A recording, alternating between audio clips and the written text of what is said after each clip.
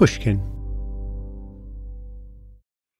I've interviewed many successful people over the years, and one thing I find fascinating is many of them don't consider themselves business savvy. Take the owners of Tight Knit Brewing. They turned to Chase for Business for everything from banking and payment acceptance to credit cards, and do all of it in one place with the Chase mobile app. And that's helped these brew-loving friends turn a passion into a business. Learn more at chaseforbusiness.com. Make more of what's yours. Chase mobile app is available for select mobile devices. Message and data rates may apply. JP Morgan Chase Bank, N.A., member FDIC. The most innovative companies are going further with T-Mobile for Business.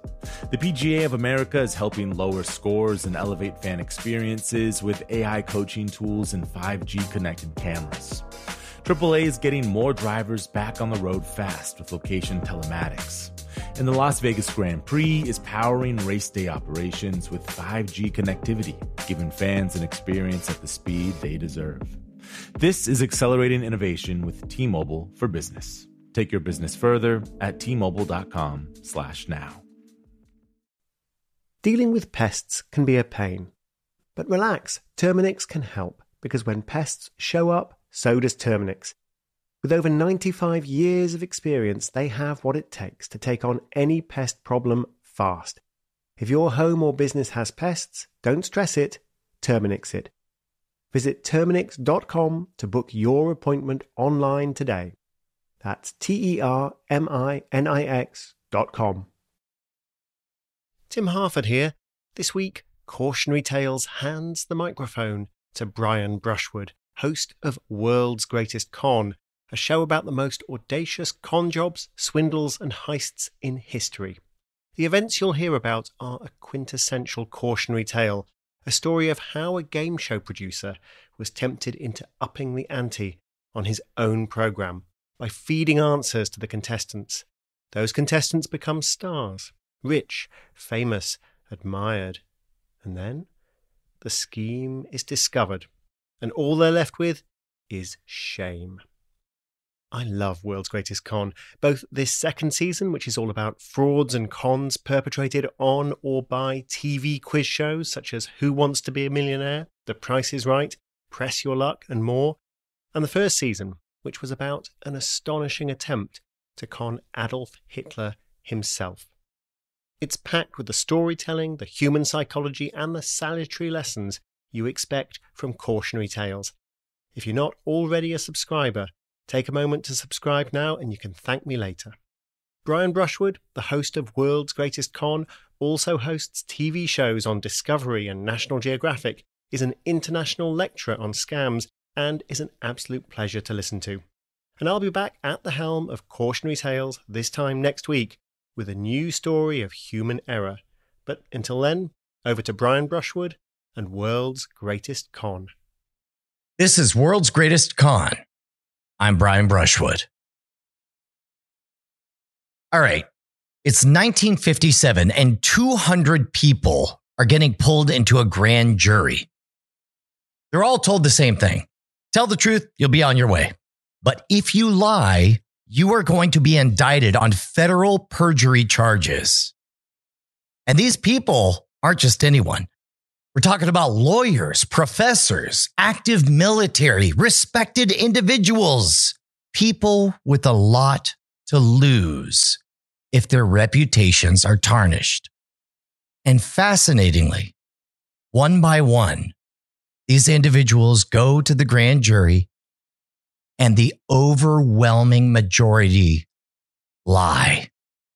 They commit federal perjury. I mean, maybe it's some money, right? Money's got to be involved somewhere. Would they lie for the money?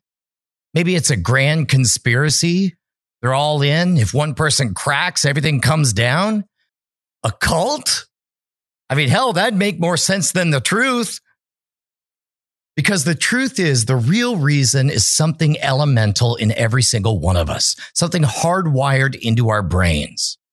All of us have a relationship with this. And it's a con man's job to exploit it. I'm going to tell you an epic story about fame and shame.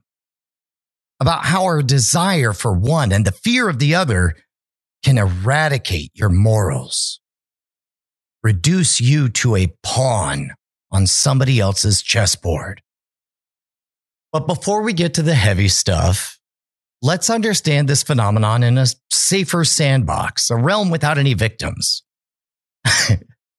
Okay, this will be a weird segue, but have you ever been to a stage hypnotist show? Sometimes these shows are like at a Christmas event for a corporation. Sometimes you'll buy a ticket on the strip in Las Vegas.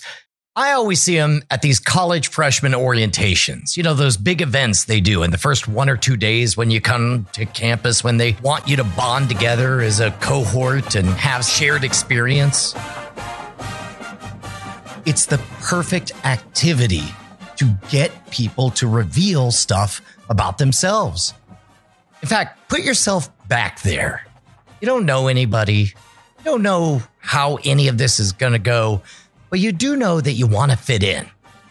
There's 1,000 other people in this packed, charged auditorium.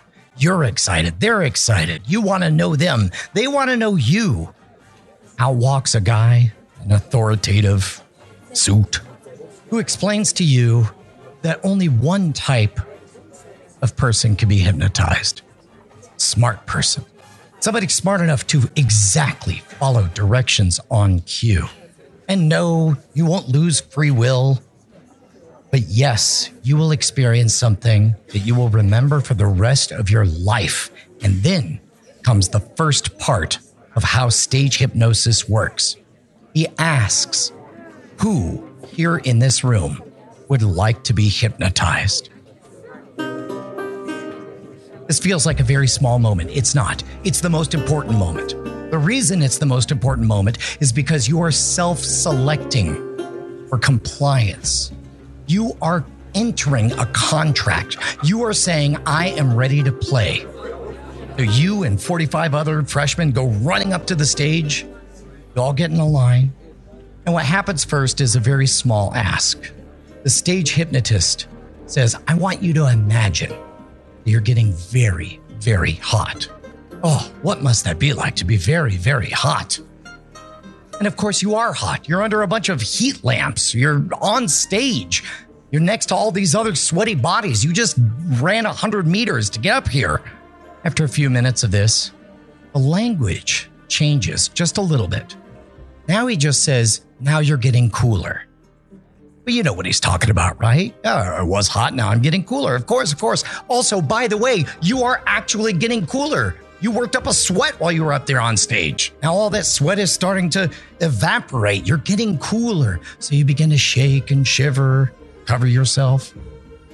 And all the while, he's quietly eliminating people. Now, he doesn't say elimination. What he says is, if I tap you on the shoulder, it just didn't work out. So it's not really a punishment, but you know what you want. You know you want to stay up there on stage. You want to keep going.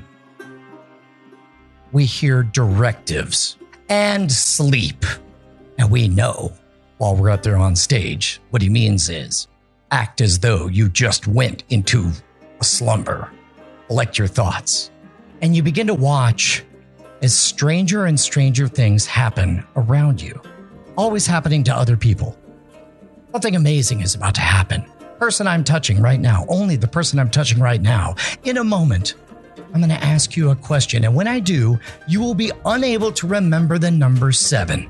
So when he asks you to add together 4 and 4, you say 8.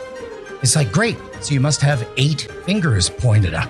Go ahead, count them. 1, 2, 3, 4, 5, 6. What else are you going to do? And meanwhile, the audience is loving it. The laughter, the applause. I mean, you think of yourself as an introvert. You've never experienced anything like this.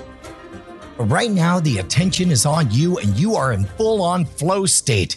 It melts all of these decisions about whether you're playing along or just following instructions. They all get blended together.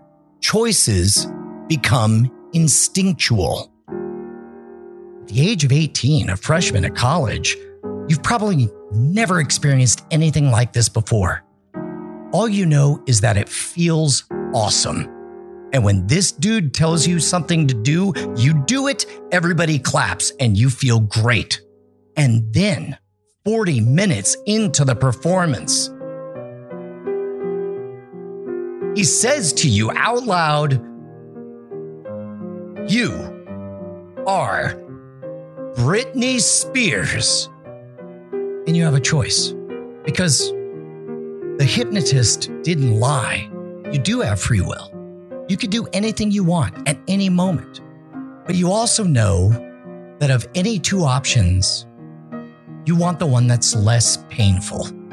And in that moment, it would be more painful to stop the show, to say, "This has been a wild ride, but I'm afraid I'm outside of my comfort zone. I'm just going to head on down back to my seat." What's less painful is that you are Britney Spears. Baby, one more time.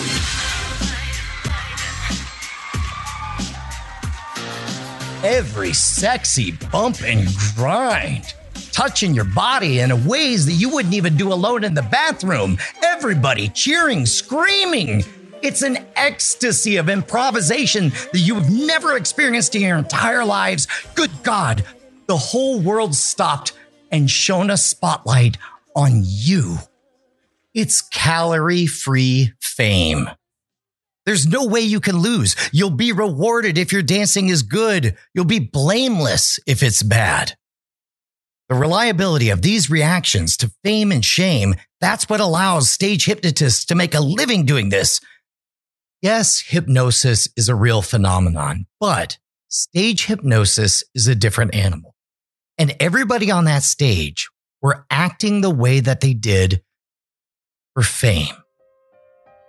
The folks that stayed up there the longest did so out of fear that they would be eliminated and the shame that would come from that. Last season, we explained how common con man tactics were used to defeat Hitler of all people by the 20 Committee. So this season, we'll do one better. The biggest scandal in television history, the downfall of the TV quiz show 21. 21 is so popular that a winning contestant is an instant celebrity. Overnight, they're a household name. And along with that comes money. Money that you can use for yourself and your loved ones.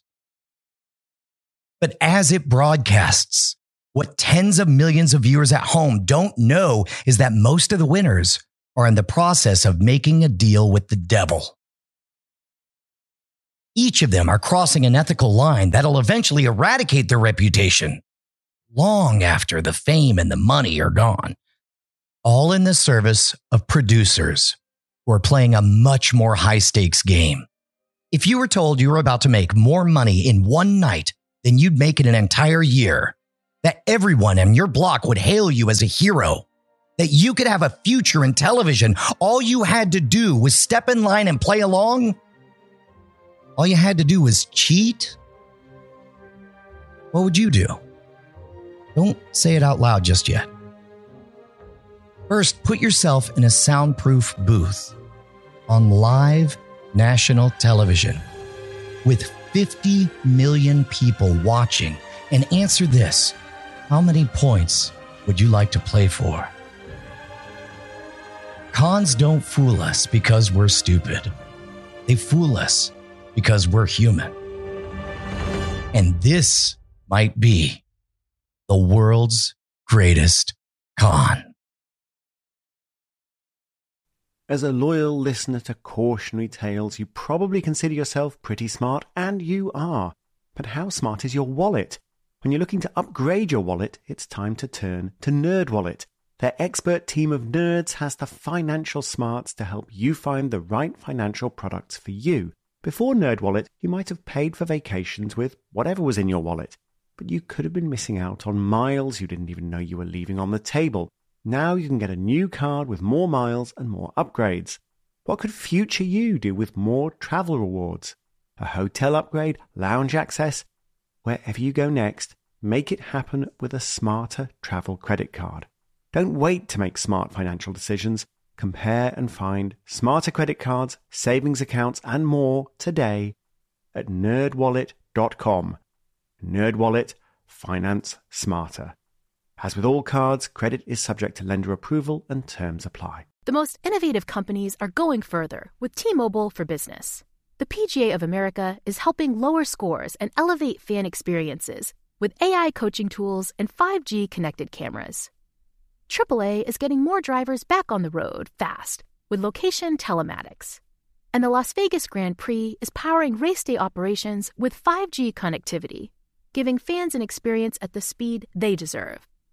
This is accelerating innovation with T-Mobile for Business. Take your business further at T-Mobile.com/now. This episode is brought to you by Terminix. Terminix may not be able to rewrite history or take on society's problems, but they can help you solve one of the peskiest problems at home. Pests. You know, the ants in your kitchen, the roaches under your sink, even the termites in the walls. Because when pests show up, so does Terminix. No matter what type of pest it is, they can Terminix it fast with personalized pest care that puts you in control. Their expertly trained technicians know your local pests the best. So even though they don't know in-depth world history, you can bet they know how to make your pest problem history. And with customized plans tailored to your specific situation, you get everything you need to not just get pests out, but keep them out for good. Between their speedy service, caring technicians, and over 95 years of experience, it's no mystery why they're trusted by homes and businesses everywhere. So if you have a pest problem, don't stress it, Terminix it. Visit Terminix.com to book your appointment online today. That's Terminix.com to book online today. You're listening to World's Greatest Con on Cautionary Tales.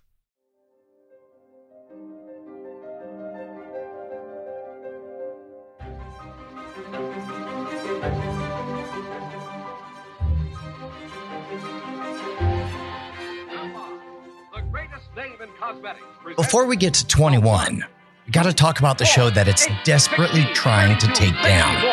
Yes, the $64,000 question. And now, the star of our show, where knowledge is king and the reward king size, Hal March. All right, let's start here. Television is a kill-or-be-killed business. Everybody's got an idea, and most people could pull it off if they're surrounded with the right talent.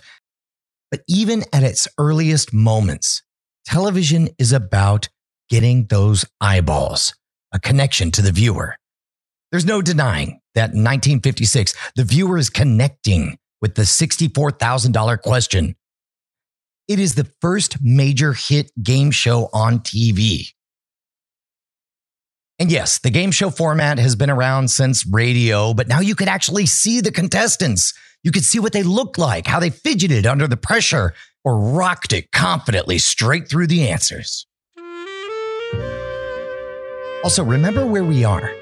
This is the 1950s.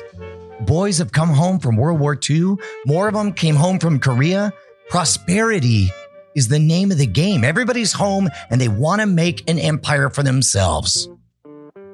Cement is being poured on the suburbs that would go on to define American culture for the next 70 years and counting.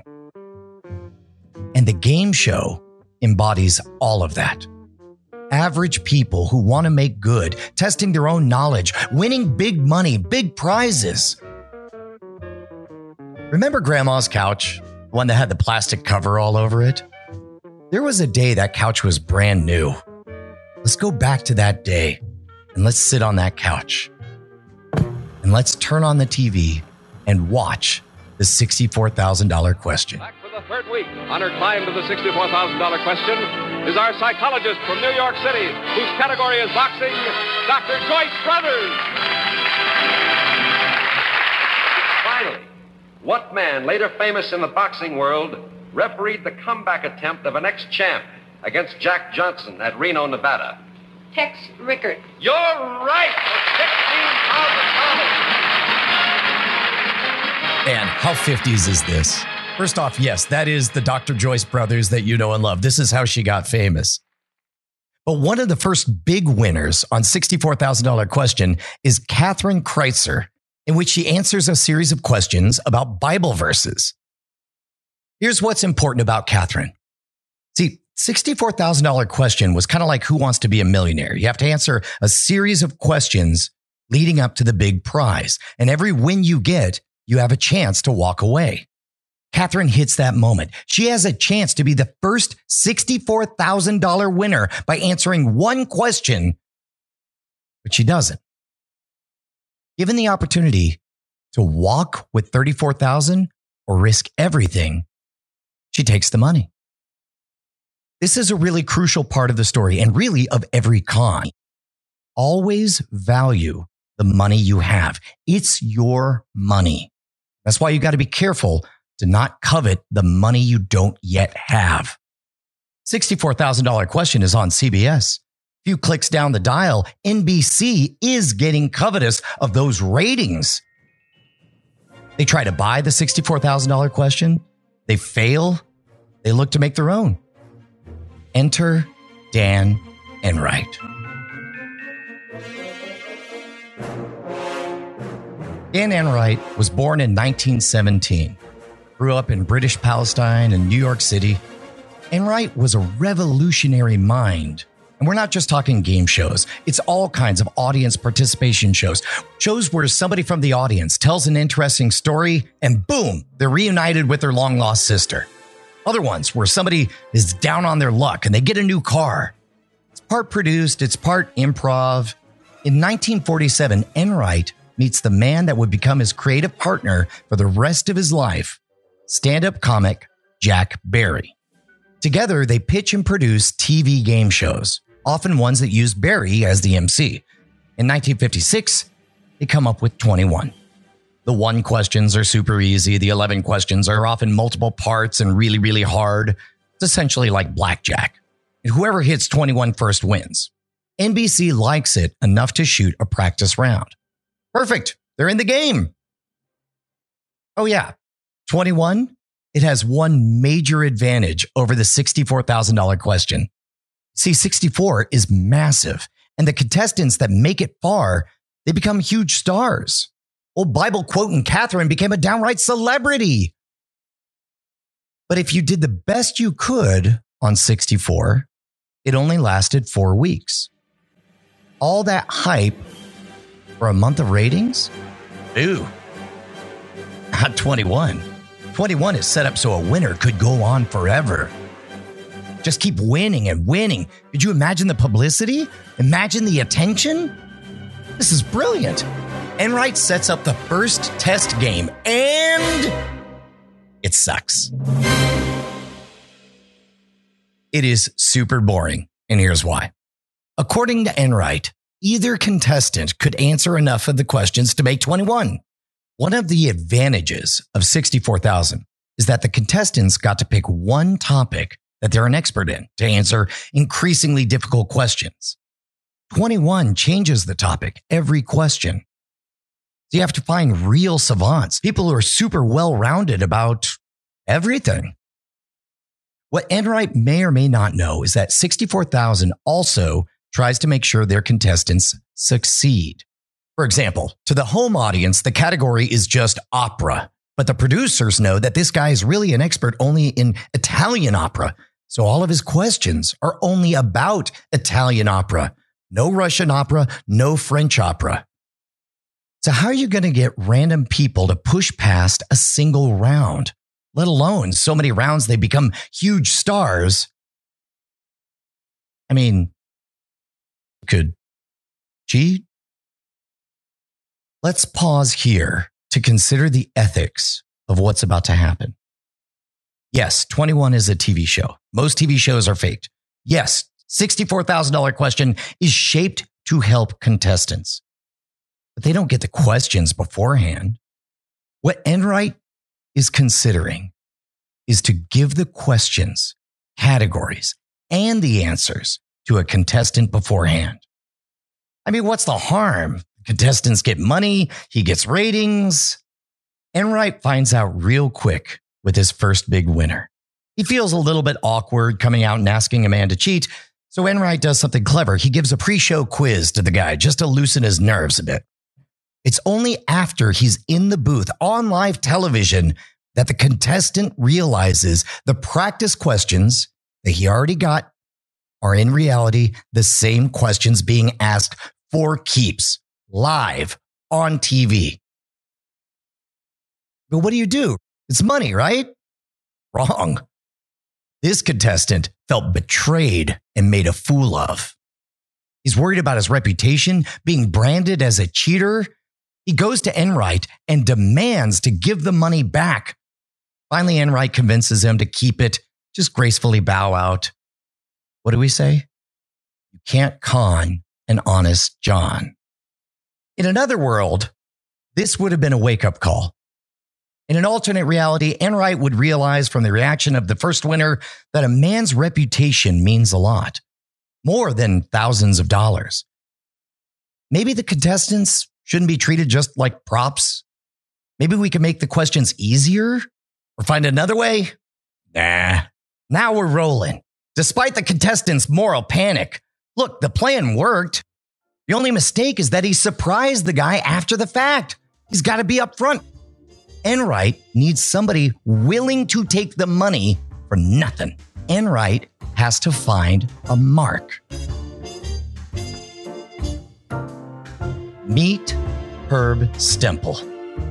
Herb's a studious guy who grew up in Depression-era New York. His father died at a young age. His mother moved the family to a poor area of the Bronx. And like most able-bodied young men, he enlisted, shipped off to Europe in the army. After getting back home from the war, he filtered through office posts in the army. Eventually ended up taking a job as a postal clerk in the Big Apple. That's where he got married, settled down, had a baby. And legitimately, Herb has an insane memory. As a kid, he did this radio quiz show. He remained undefeated for weeks. Picture Herb watching 21 and saying to himself, "These questions are easy." He writes to the producer, Dan Enright, takes a sample quiz where, according to Stempel, he gets 251 of the 363 questions exactly right. When Enright sees Stempel, he sees a story. A new father working his way through community college, a GI. This is America. Enright invites Stempel to come to his office for a meeting. Stempel can't do it because he has to babysit his kid. So Enright comes to him. There could be no surprises anymore. So Enright comes right out and says, "Would you like to make $25,000? Stempel is taken aback, but he knows the score. In my mind, he's thinking like, oof, 25 is a lot of money. Looks over at his kid playing with his toy trucks on the floor. You mean 25 and I don't even have to steal anything? Like if the owner of the bank was trying to give me money just to prove that rich people do business there. I mean, everybody wins, right?" That's where Enright has him. We're going to find out there's a lot more than money involved in a deal like this. And Stempel specifically is going to fight tooth and nail for it from the Bronx to the halls of Congress. But for now, it's a done deal. 25K, I'll do what you say. That's my motto.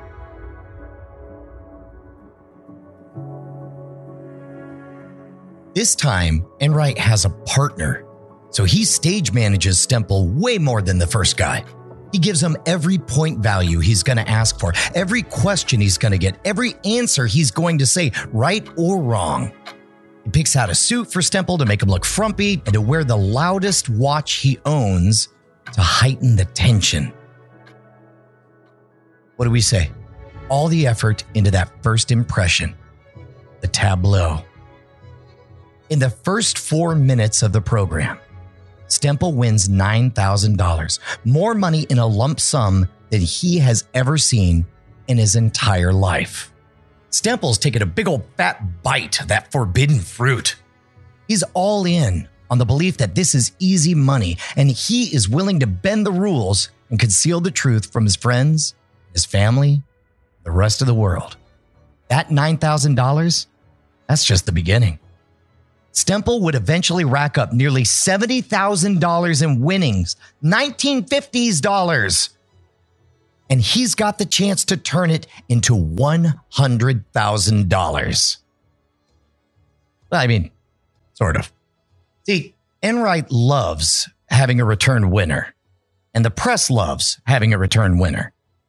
So Stemple becomes a minor New York celebrity. But there's one part of a returning champion that Enright needs to, let's say, make some adjustments for. The money. See, the sponsor of 21, Pharmaceuticals Inc., and their product, Geritol, they furnish the show with a limited prize budget. If the total prize money for those 26 weeks is less than the money allotted, then it gets refunded to the sponsor. But if it's over that number, well, that comes out of Barry and Enright Productions. That means the show has to live within its means. And since Stemple was on his way to getting a big old fat paycheck, that payout simply wasn't feasible. And here is where the deal with the devil comes due first. Enright places in front of Stemple an agreement. It's retroactive to the very first appearance that Stemple made on 21, that night that he won $9,000. In plain language, it says Stemple will agree to take less than his actual winnings on the show at the end of his journey. If he signs, he agrees to take $40,000 if he lands on anything between 60 and 80K. $50,000 on any earnings between 80 and 100K, and $60,000 on anything over 100K. Enright makes it very clear that he can either sign now or lose very badly and walk with less than the lowest amount offered. Flashback to that moment. Just a few weeks ago, Stemple's apartment, his son running around. Stemple let money trample his morals. Now even the money is being taken away. Stemple's obviously a bit blindsided. Enright tells him not to worry. Hey, Stemple, you're not just a postal clerk anymore. You're a TV star. And Enright just happens to be a TV producer. After Stemple's done on 21, he'll be a perfect fit for some other game show, maybe even a panel show, where he could simply just make money with his wit and intellect. Who's your boy? Who's Enright's good partner? Just sign the contract, Stemple. You smart. You say, oh, you're so smart, Stemple. You're the best. You'll be a TV star. Stemple signs. And from this point forward, absolutely nothing goes right for him.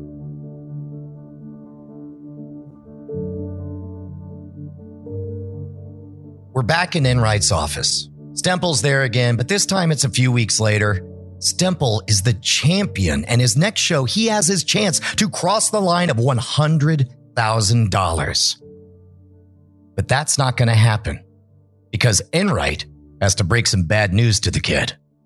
You got to lose next week. This is where the ride ends. Hey, hold on. Be cool. Who's your boy? Stempy. Stempy is not cool. He wants to know exactly who's going to replace him. Enright explains, it's this elegant guy by the name of Charles Van Doren.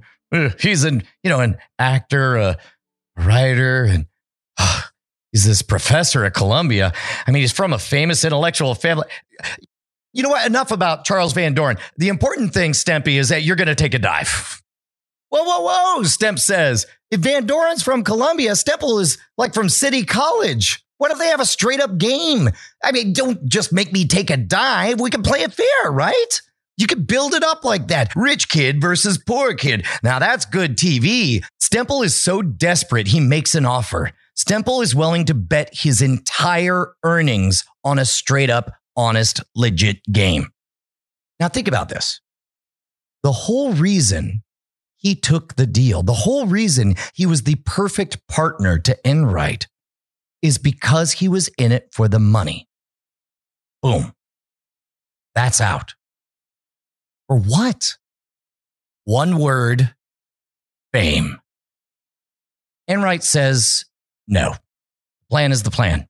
The ratings have plateaued, and Stemple, it's time for new blood.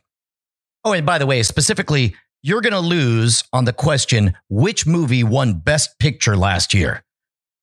You and I both know that the real answer is Marty, but you're going to say On the Waterfront. This crushes Stemple. It's this one detail. It's this one honest fact that is going to live in his brain for decades. It'll eventually become a beast that consumes him. Not only does he have to take the dive, he has to humiliate himself in the process. But hey, who's walking away with $40,000 of negotiated winnings?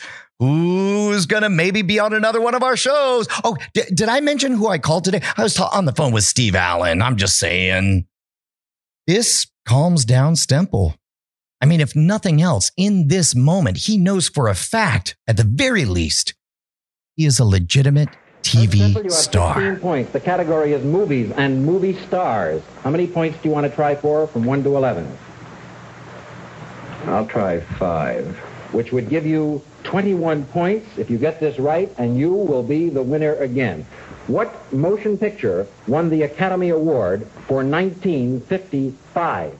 Later on, when Stemple talked about this moment, he would say he seriously thought full-on going rogue. Live on TV in that isolation booth.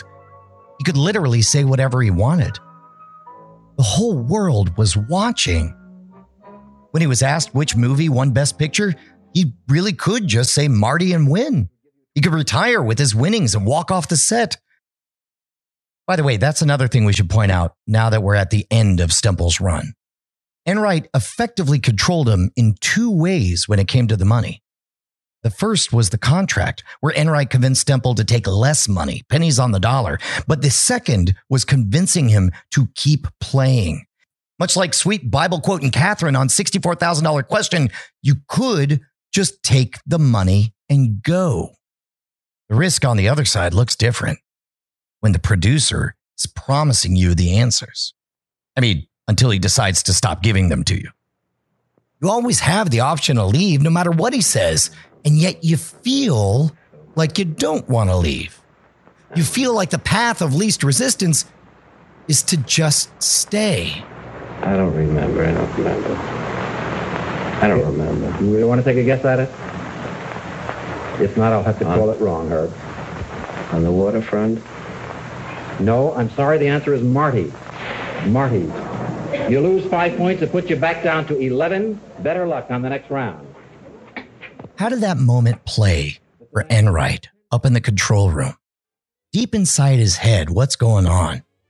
The Stemple experiment was a huge leap forward. The repeat winner idea was money in the bank. Ratings-wise, I mean, the problem with Stemple is he just couldn't break through to the next level, right?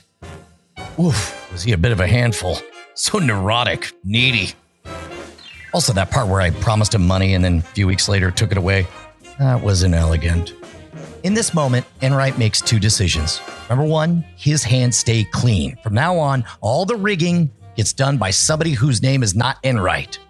Number 2, you pay the contestants up front. That way they can't complain when they don't get as much money as is on the board. The dollars are just points. And the new policy begins with that beautiful, intellectual, sexy mind of Charles Van Doren. He crushes Stemple and immediately becomes a supernova. Ratings go through the roof. The network is thrilled. How thrilled? After only 18 weeks on the air, they counter-programmed 21 directly opposite I Love Lucy, and they held their own. Here's a quote from CBS. Sorry. So much of this is not because of Dan Enright's genius of feeding answers. It's because of that beautiful, sexy mind of Van Doren. He checks all of the boxes. Smart, good family, white, unmarried, white, artist, white. Also, he's white. Did you hear he didn't even own a TV before coming on 21? How adorable. But there is a downside. Because Van Doren is a legit academic, he does have a for-real reputation that he wants to uphold. I mean, apologies to Stemple and the post office, but the Van Doren family are tied to American institutions. The Pulitzer Prize and Columbia University. Ever heard of them? Young Charles is close to completing his PhD. If he were revealed as a cheat, well, that simply cannot happen. As the spotlight grows hotter, Van Doren begins to have second thoughts. And unlike Stemple, he makes direct pleas to be allowed to leave the show. Enright says, nope, things are going way too well. In February of 1957, Van Doren is given the cover of Time magazine. 1 month later, he finally gets his wish. He loses, I'm doing air quotes, you can't see him because it's a podcast, to a young female lawyer and walks away with $129,000, over $1 million in today's money. Bigger than that, he's given a contract by NBC that'll eventually see him make regular appearances on the Today Show. New champ, she gets $10,000 up front in the hopes that she can keep the momentum going.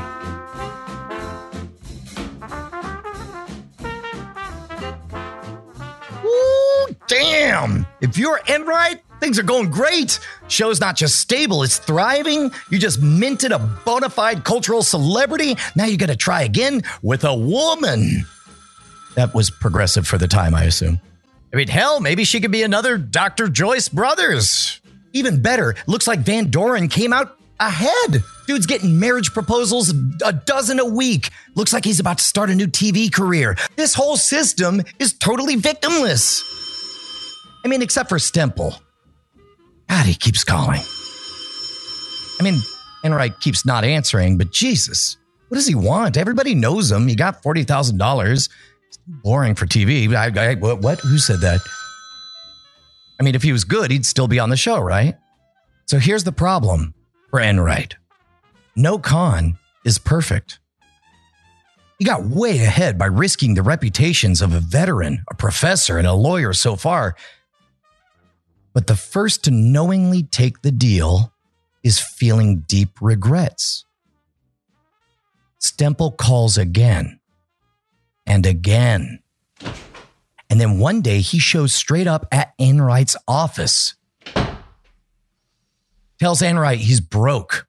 Even worse, he lent $8,000 to a dude that lives in his building for a horse race fixing syndicate. And now this scary thug wants his money. So yeah, about that TV opportunity you were talking about. Oh no, there's still nothing for you. It's about now that Stemple begins to drop the bomb. Enright can make right on his promise, or Stemple is going to go public. Says he's going to go to the Justice Department. Stemple promises to snitch on everything. All right, hey, Stempy baby, that can't happen. Enright explains to Stemple to calm down. First, you never got the answers in advance. Second, look, it's all going to work out. Third, I think you need therapy. In fact, I'll be happy to pay for it. Here we go. One Dan Enright pays for therapy, blank check. There you go. Also, would you mind signing this piece of paper that says you never took the answers? Stemple signs. And that buys Enright couple weeks. But in the meantime, Enright can't make good on his promises of TV work. So eventually, Stemple cracks, calls a reporter about the whole situation. The reporter calls Enright. Enright calls Stemple. Fine, you win. You want your fame so bad? I'm booking you on a new quiz show. Are you happy? No, he's not. He refuses. Because now this isn't about fame, it's about pride. Stemple is going to tell the truth, and there's nothing Enright can do about it. And it's a noble gesture, but Stemple won't be a good messenger for long. Not only did he sign a letter saying he never took the answers, but Enright secretly recorded Stemple blackmailing him. So fine, Stempy. Go to the press. Go to the feds. Me, I'm untouchable. Untouchable like a bigwig in a Hollywood movie. And funny enough, it's going to be a Hollywood screenwriter who changes everything.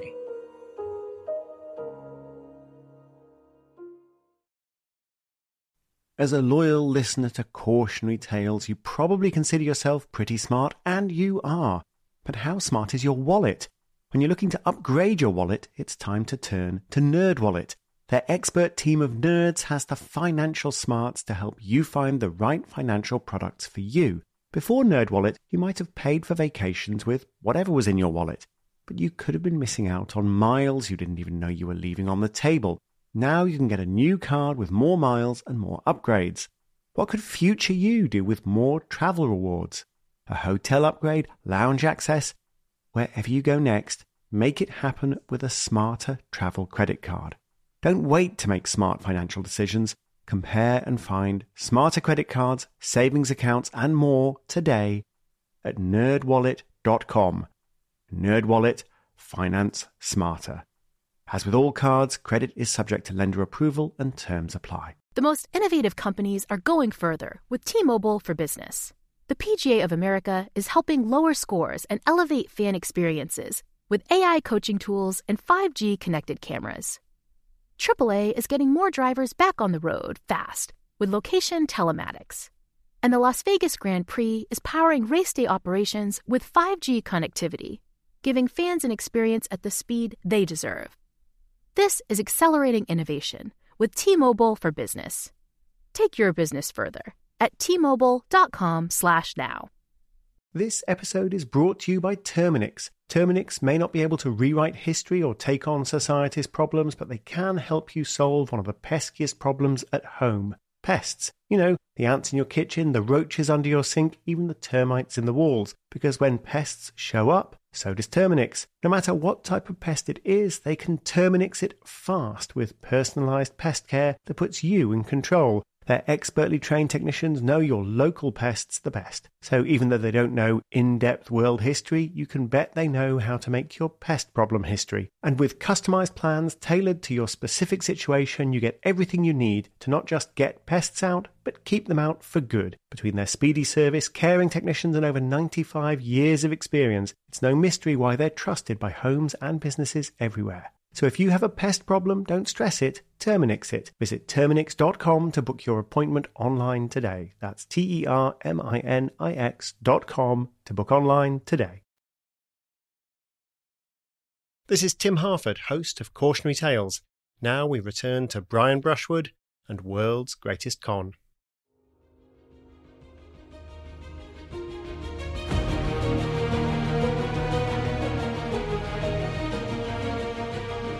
Unlike most of our players, James Snodgrass knows this is bullshit.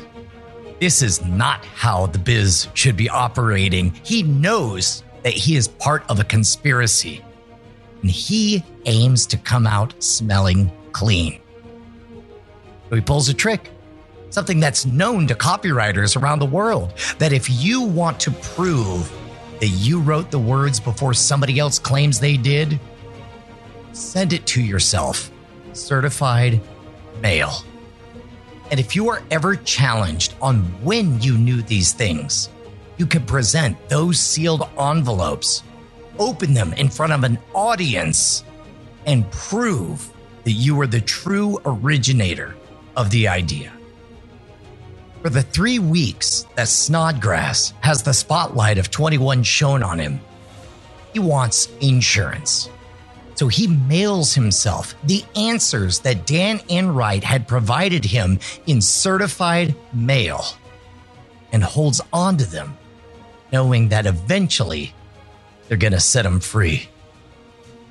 Now, I don't know if Snodgrass is just inherently cocky, or maybe having those envelopes tucked in his back pocket helped gird his enthusiasm.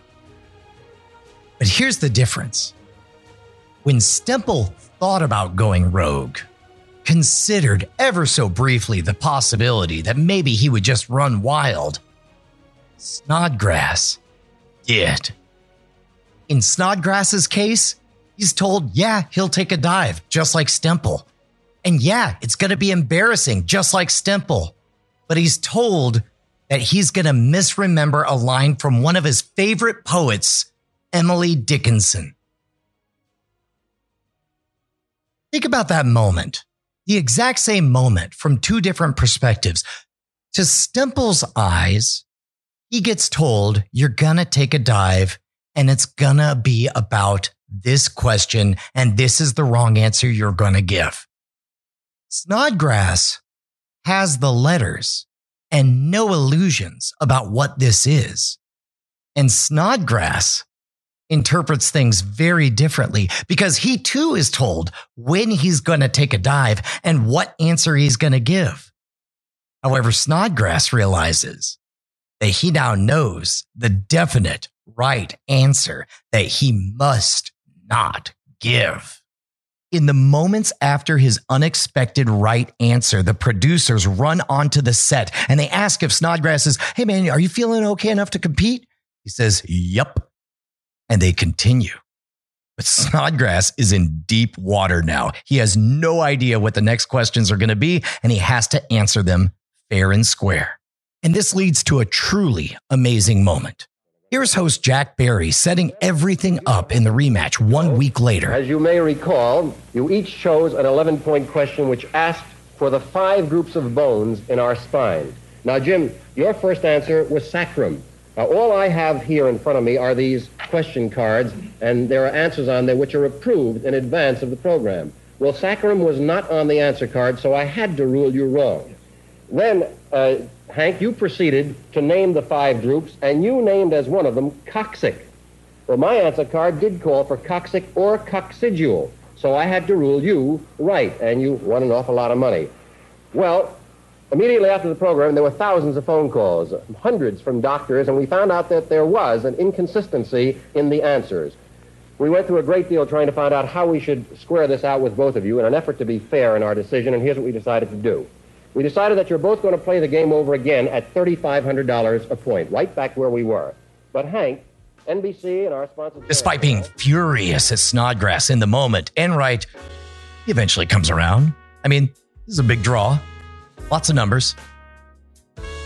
Snodgrass loses the rematch. In the short term, this whole going rogue stunt, yes, that turned out to be a win for the producer. The letters, though, that's our hidden snake in the grass. Just waiting for the perfect time to strike. Meanwhile, at this exact same moment, Stemple finally makes good on his threat and takes his story to the Southern District of New York's Justice Department.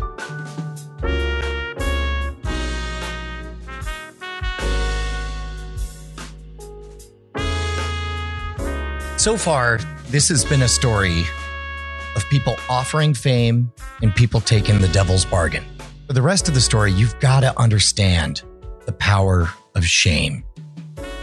From an evolutionary perspective, shaming, exile in a small band of 100 villagers, that equals death. You know that image of the hands and the face being locked in while everybody throws fruit at them? The punishment is not the fruit. The punishment is the fact that the stalks are built to force the person inside to look at all the disapproval from their fellow villagers. Nathaniel Hawthorne wrote about it in The Scarlet Letter. There are stories of people who committed crimes, and their one request is, please pull out my fingernails right now while nobody's looking, before the mob gets stirred. We are built in our core beings, our weird lizard brains, to associate shaming with death. All right, do me a favor. Think of the moment of your own personal biggest shame. A moment where you did something so embarrassing that you can't let go of it. When you did something that you knew that was going to stick with you for the rest of your life. The funny part is I didn't even have to ask you to do that, because the moment I mentioned personal shame, you already went to work. You were already thinking of your personal lowest moment. Now imagine that the whole world knows about it. Everybody you know and love, and everybody they know and love, every single person on the planet knows it. I'm not doing this to be cruel. I'm about to reveal my deepest shame. Keep in mind, I'm a guy who'll stick a nail in his eye just to get you to clap.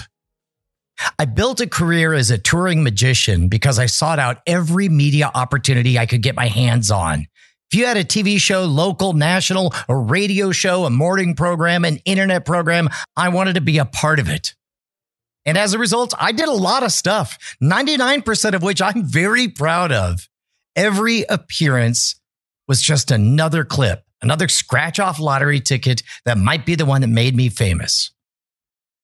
Normally, I always do super polished material, but there was one time I had a goofy one-off lark, an idea that I thought would be perfect just as a standalone bit on TV. It's a viral video, actually. And if you're like the rest of the world, you probably thought it was totally real. You about called Stigmata. What it is, it uses a knife, 4 styrofoam cups, and a turntable. The knife goes in the turntable where it can spin around, and then I cover up the knife. It's a grainy video where a magician, me, is about to slam his hand down onto a styrofoam cup with a knife hidden underneath. I make my psychic selection, and if all goes well... And for a split second, it really looks like the knife just goes right through my hand. The camera cuts. The next thing you see is my hand all bandaged, me with a sheepish grin saying, ta-da! I said it as a joke to my friends over at The Tonight Show, and to my delight, they had me out to do it live on the show. And if all goes well... Ed Asner said he was impressed. You fool. So flash forward a few years, and America's Got Talent is looking for magicians. Because I have this very, very simple one-note joke that I think is hilarious. Hell, if it's good enough for The Tonight Show, surely it's good enough for America's Got Talent. I send them the tape. They dig it. Drive up to Dallas with my wife and 2 kids. We get up there, spend an entire day in production. But when that moment comes and I walk out there, my 7-year-old daughter tears off a piece of her blankie and says, "For luck, Daddy." I tuck it into my pocket. I mean, how easy is this going to be? The same trick that became a viral sensation, the same trick I did on The Tonight Show that Ed Asner called me "you fool" with a smile. I'm just going to do it one more time.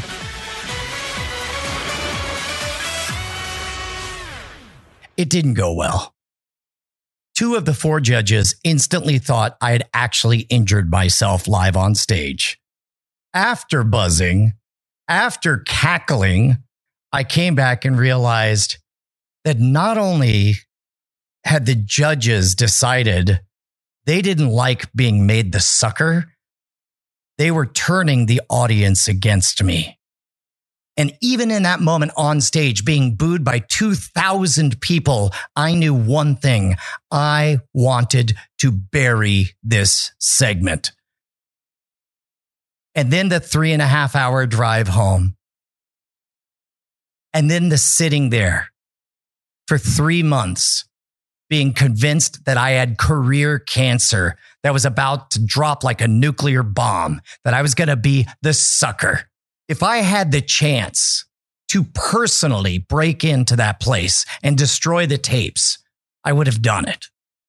And that's the beginning of what I would have done for fear of the shame that was coming. And then finally, the fateful night arrived. America's Got Talent in Dallas. Standing alone in my living room, I'm watching the show begin. And in the first 4 seconds, I am the first pop that they put in the coming up on this episode. My heart is pulsing and racing. I feel that tight band of ultimate anxiety. And I just think this is it. It's all over. And I watch through the first segment, the second segment, the third segment, and finally we get to the 4th segment. This is the one where they round up all the joke acts, all the idiots who do everything wrong. And I'm not in it.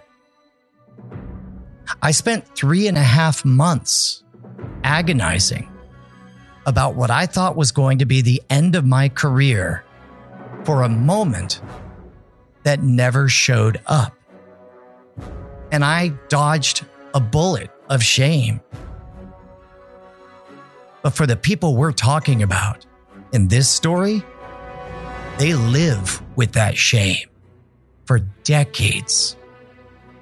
it ultimately becomes the single line of their obituaries.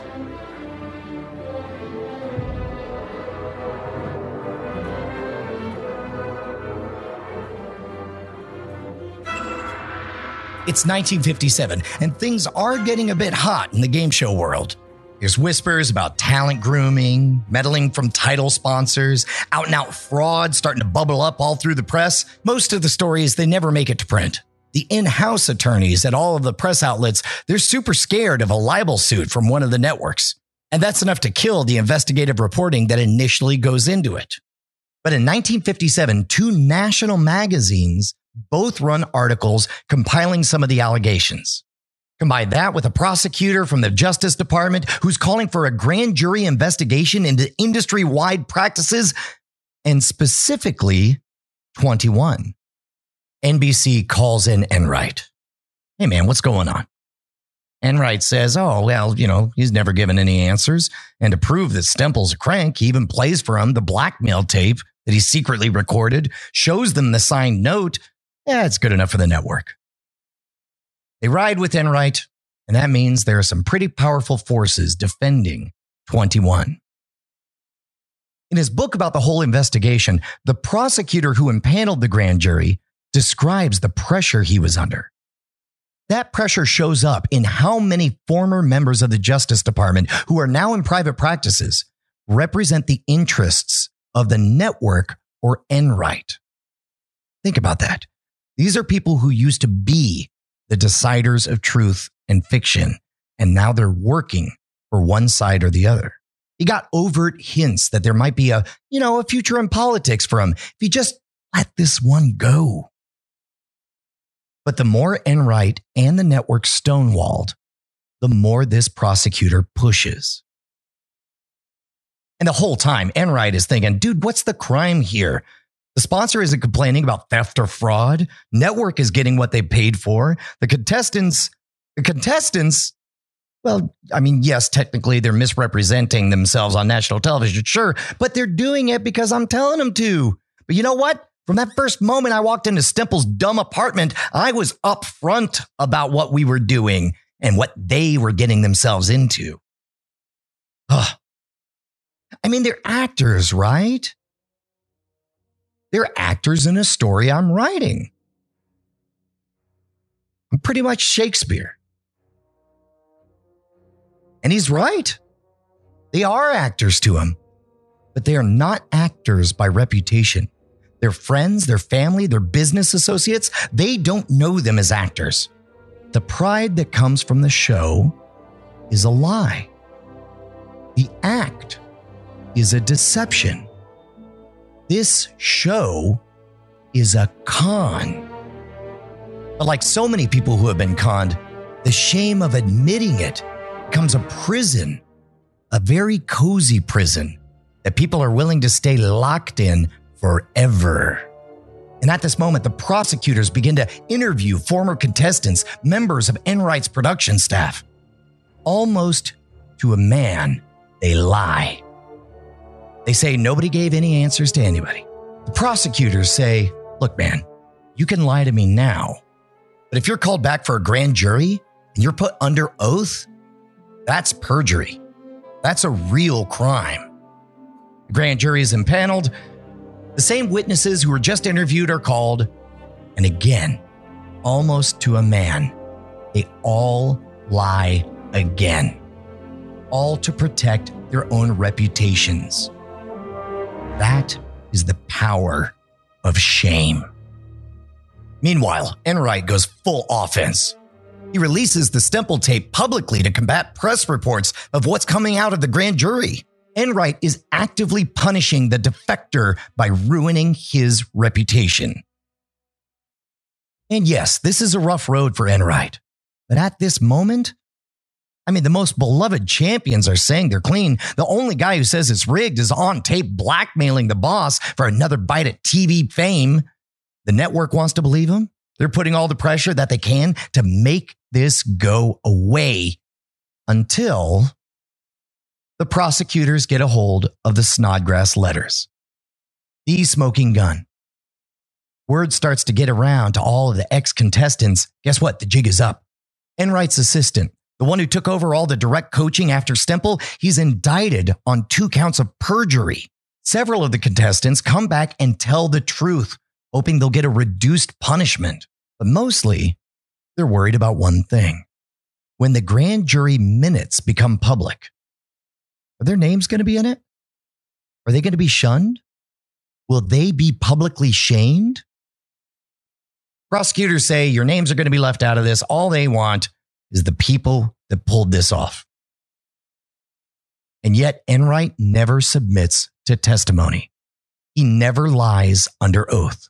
After 9 months, the grand jury concludes 59 sessions, 200 plus witnesses.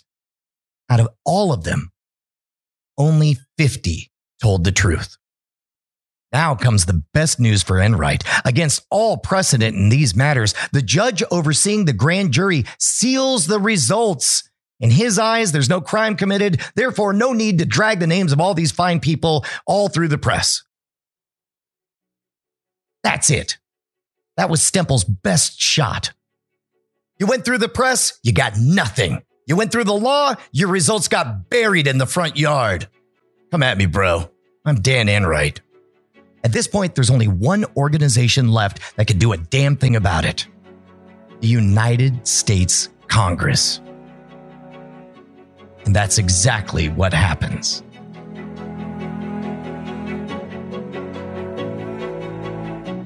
In 1959, television star and famous intellectual Charles Van Doren gets his doctorate. And yet only months later, he's on the run, avoiding phone calls from his lawyer. He's avoiding phone calls from his bosses, and he's avoiding the highest legislative body in the United States. This is the cost of shame. Congress opened an investigation into the fixing of television shows, and with it came the unsealed minutes of the grand jury investigation. Gone were the promises from the investigators that the names of the contestants would be protected. Once Stempel is called before Congress, he relishes in telling the truth. He narrates to the congressman, beat by beat, every move he made. There's a projection of a recording of one of his appearances. He points out where Enright told him to dot his brow for sweat, but never smear the makeup. Like a peak Las Vegas mentalist, Snodgrass opens on live television one of his famous sealed envelopes and reveals what's inside. And yet still, Van Doren remains elusive. He puts out a new statement, sticking to his original statement. He never received any answers. Congress has to issue a subpoena in order to get him to appear. But they can't locate him. Grand jury investigators would eventually say that Van Doren was, in part, so terrified of coming clean because he believed it would literally kill his father. I mean, it would certainly kill his career. Hell, careers, plural. Quite simply, he could not bring himself to face the repercussions that this shame was going to bring to his door. And yet, eventually, he comes clean. First to the investigators that he lied to, then to his attorney, then to his bosses, and finally to all of America. He appears before Congress and tells the world that he's a fraud. In the Senate hearing room, the dramatic climax of the probe of fixed and rigged quiz shows. Charles Van Doren's wife and father, poet Mark Van Doren, are in the audience as committee chairman Senator Orrin Harris opens the hearing. Charles Van Doren arrives to apologize and attempt to explain to the millions whose friendship and respect he had won. He admits that he received dramatic coaching and the questions and many of the answers. But his statement is a rueful and moving realization that for his wealth and fame, he paid a bitterly high price. He took the easy path, and he took the money, and he took everything that came with it. He's immediately fired from NBC. He's immediately fired from Columbia. He's indicted for lying to a grand jury along with all the other big winners. Van Doren never appeared as a regular on TV again. He worked in West Coast academics for the Encyclopedia Britannica company, but never again as a beloved public figure. The New York Times obituary for Charles Van Doren, written in 2019, features this headline: Charles Van Doren, a quiz show whiz who wasn't, dies at 93. That's it. That's his whole reputation. That's all you get. You get to be the guy who was a faker on TV. Compare that to this obituary headline: Dr. Joyce Brothers, on-air psychologist who made TV house calls, dies at 85. Brothers also appeared at those hearings. She denied getting any answers, and her producers vouched for her. She got out clean and lived the dream. Van Doren lived with his shame for the rest of his life, for that one fateful decision, the one that would cap his career potential forever. Never indicted for anything at all is Dan Enright. Yeah, he's humiliated. Well, one of his own theses is proven right by this whole thing. Just after he's removed from day-to-day production on 21, now that Enright's not there with his cheating team and money machine, in the 4 weeks they went without the Dan Enright engine, 21 hemorrhaged $60,000 in prize money. Way over the budget from Geritol. I mean, maybe you're thinking, oh, at least Barry and Enright Productions has to write a big old check, filter some of that money back out, right? Wrong.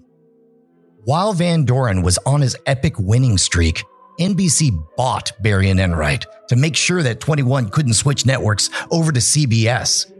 That was a $2 million deal, 1950s money.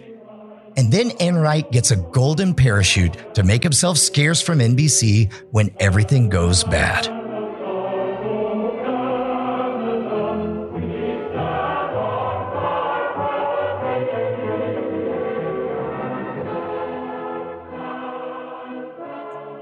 Flash forward a few decades. Enright is in Canada, eating weird bacon and drinking Molson Ice. The only gig he can land is with Screen Gems Canada. This is the only American TV company that dared debase themselves in the minor leagues of Canadian television. During nights with the producers, this is at the bar after a shoot day, Enright spins tales of the story of 21. In his version, he's the fall guy. Everybody knew what was going on. The network knew. The sponsors knew. Everyone. But he could never wrap his mind around why Stemple got so mad. What was so wrong about making money and being famous? And yet, the answer was all around him. Why was a talented producer like Enright in Toronto and not Los Angeles or New York? Why was a man who used to make shows that would be watched by tens of millions of people and give away hundreds of thousands of dollars, making shows to be watched by a fraction of those people? Reputation. Believe Enright or not, the result of his shame is his exile to Canada, far away from the movers and shakers of real TV. Sorry, Canada. And yet, eventually... Here's the game where knowledge is king and lady luck is queen. It's the Joker's Wild. And now, here's the host of our show, Jack Barry. Enright gets another hit right here in America. He even brought Jack Barry back with him. And he eventually reestablishes Barry and Enright right in Los Angeles. The shame storm passed. I mean, yeah, he talked to some friends at bars and maybe they wrote some of it down after his passing, but Enright never put his own words in a book. He did come close to doing it, in dramatic fashion too. In the early 90s, Enright gets word that a script about his scandal is getting traction in Hollywood. It's eventually going to become 1994's quiz show, and Enright is definitely the villain. Seeing it coming, I have to imagine that Dan Enright saw his own career cancer bomb coming. And just like me, he has that same thought of how do I blunt this edge? In my case, I did nothing. But Enright puts out a press release saying that he's making his own movie and it's going to be the real story. Movie never gets made. Dan Enright dies in 1992 before he ever had to sit through watching Quiz Show. Enright did his job. He got the ratings.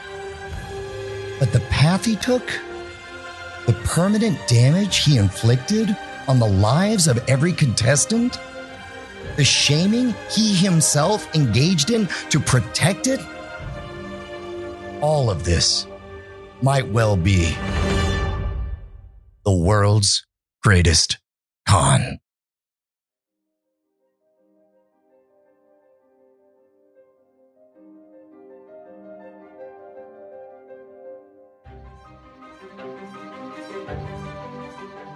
This episode of World's Greatest Con was written by Justin Robert Young and me, Brian Brushwood, your humble host. Production and research by Dog and Pony Show Audio in Austin, Texas. Credit to Prime Time and Misdemeanors by Joseph Stone and Tim Yone, as well as Television Fraud, The History and Implication of the Quiz Show Scandals by Kent Anderson, which, along with contemporary news articles, retrospectives, and archive video, made for the bulk of our research. Additional research by Rachel Oppenheimer. Of course, you guys have questions, and we want to answer all of them at the end of the season, so get yours in by hitting us up at worldsgreatestcon@gmail.com. So we just heard a story about a TV game show. We found out that beneath that family-friendly veneer, there's a very cutthroat world in which some very colorful, we'll say, characters are attracted. I'm here to tell you that the story of 21 isn't an outlier. In fact, we're going to spend this whole season hanging around 6 different stories. We get to see the man screwing over the little guy sticking one to the man, truly awful people competing honestly, and the honest ones ruining their lives for the sake of greed. We're going to see federal agents burst through a door and find a hardened criminal shivering on top of a bathroom stall, a room of professionals wondering if a clever hoodlum just bankrupted their whole company. And we'll see a mysterious extraction so brazen that people still in the industry are left convinced they've been made fools of in front of the entire nation by a single bitter ex-employee. And these are shows you've heard of, stories about Super Password, Who Wants to Be a Millionaire, The Price is Right. Game shows are an irresistible lure for anybody whose ears perk up when the idea of free money quick is brought up. Suckers and con men both. You probably know that the story you just heard is dramatized in the 1994 movie Quiz Show. It was a bit of a sensation back then, got nominated for a Best Picture Oscar, and during all of that buzz, that led to one morning show appearance where they were looking for similar stories of similar game show dramas. And while it isn't the famous quiz show scandal that's playing in theaters, it is a story worthy of the big screen. And I determined that there was some sort of pattern. Not easily. It took 6 months for me to actually work out all the patterns, but I went in and had to shoot the moon, so to speak. I decided at that point I would go for 100,000. That's Michael Larson. We just heard the story of a powerful producer fleecing good people. But next week, we're going to hear about the exact opposite. A devious mind whose thirst for those angles that would give him quick cash knew no bounds. Through ingenuity, deception, and good old-fashioned practice, he's going to rack up so much money on a TV game show that some people in the control room worry that he's about to bankrupt the network. That's next time on World's Greatest Con. Diamond Club hopes you have enjoyed this program. Dog and Pony Show Audio. Dealing with pests can be a pain. But relax, Terminix can help, because when pests show up, so does Terminix. With over 95 years of experience, they have what it takes to take on any pest problem fast. If your home or business has pests, don't stress it, Terminix it. Visit Terminix.com to book your appointment online today. That's TERMINIX.com. Did you know some travel credit cards offer 10x points on your spending? Don't miss out on big rewards for your next trip. NerdWallet lets you compare smart travel credit cards side by side, curated by an expert team of finance nerds. What could smarter you do with better travel rewards? A free flight, a room upgrade? Don't wait to make smart financial decisions. Compare and find smarter credit cards, savings accounts, and more today at nerdwallet.com. Reminder, credit is subject to lender approval and terms apply. NerdWallet, finance smarter. What's up, y'all? Janice Torres here. And I'm Austin Hankwitz. We're the hosts of Mind the Business, Small Business Success Stories, a podcast presented by iHeartRadio's Ruby Studios and Intuit QuickBooks. Join us as we speak with small business owners about the tools they use to turn their ideas into success. From finding that initial spark of entrepreneurship to organizing payments and invoices, we've got you covered. So follow and listen to Mind the Business Small Business Success Stories on the iHeartRadio app or wherever you get your podcasts.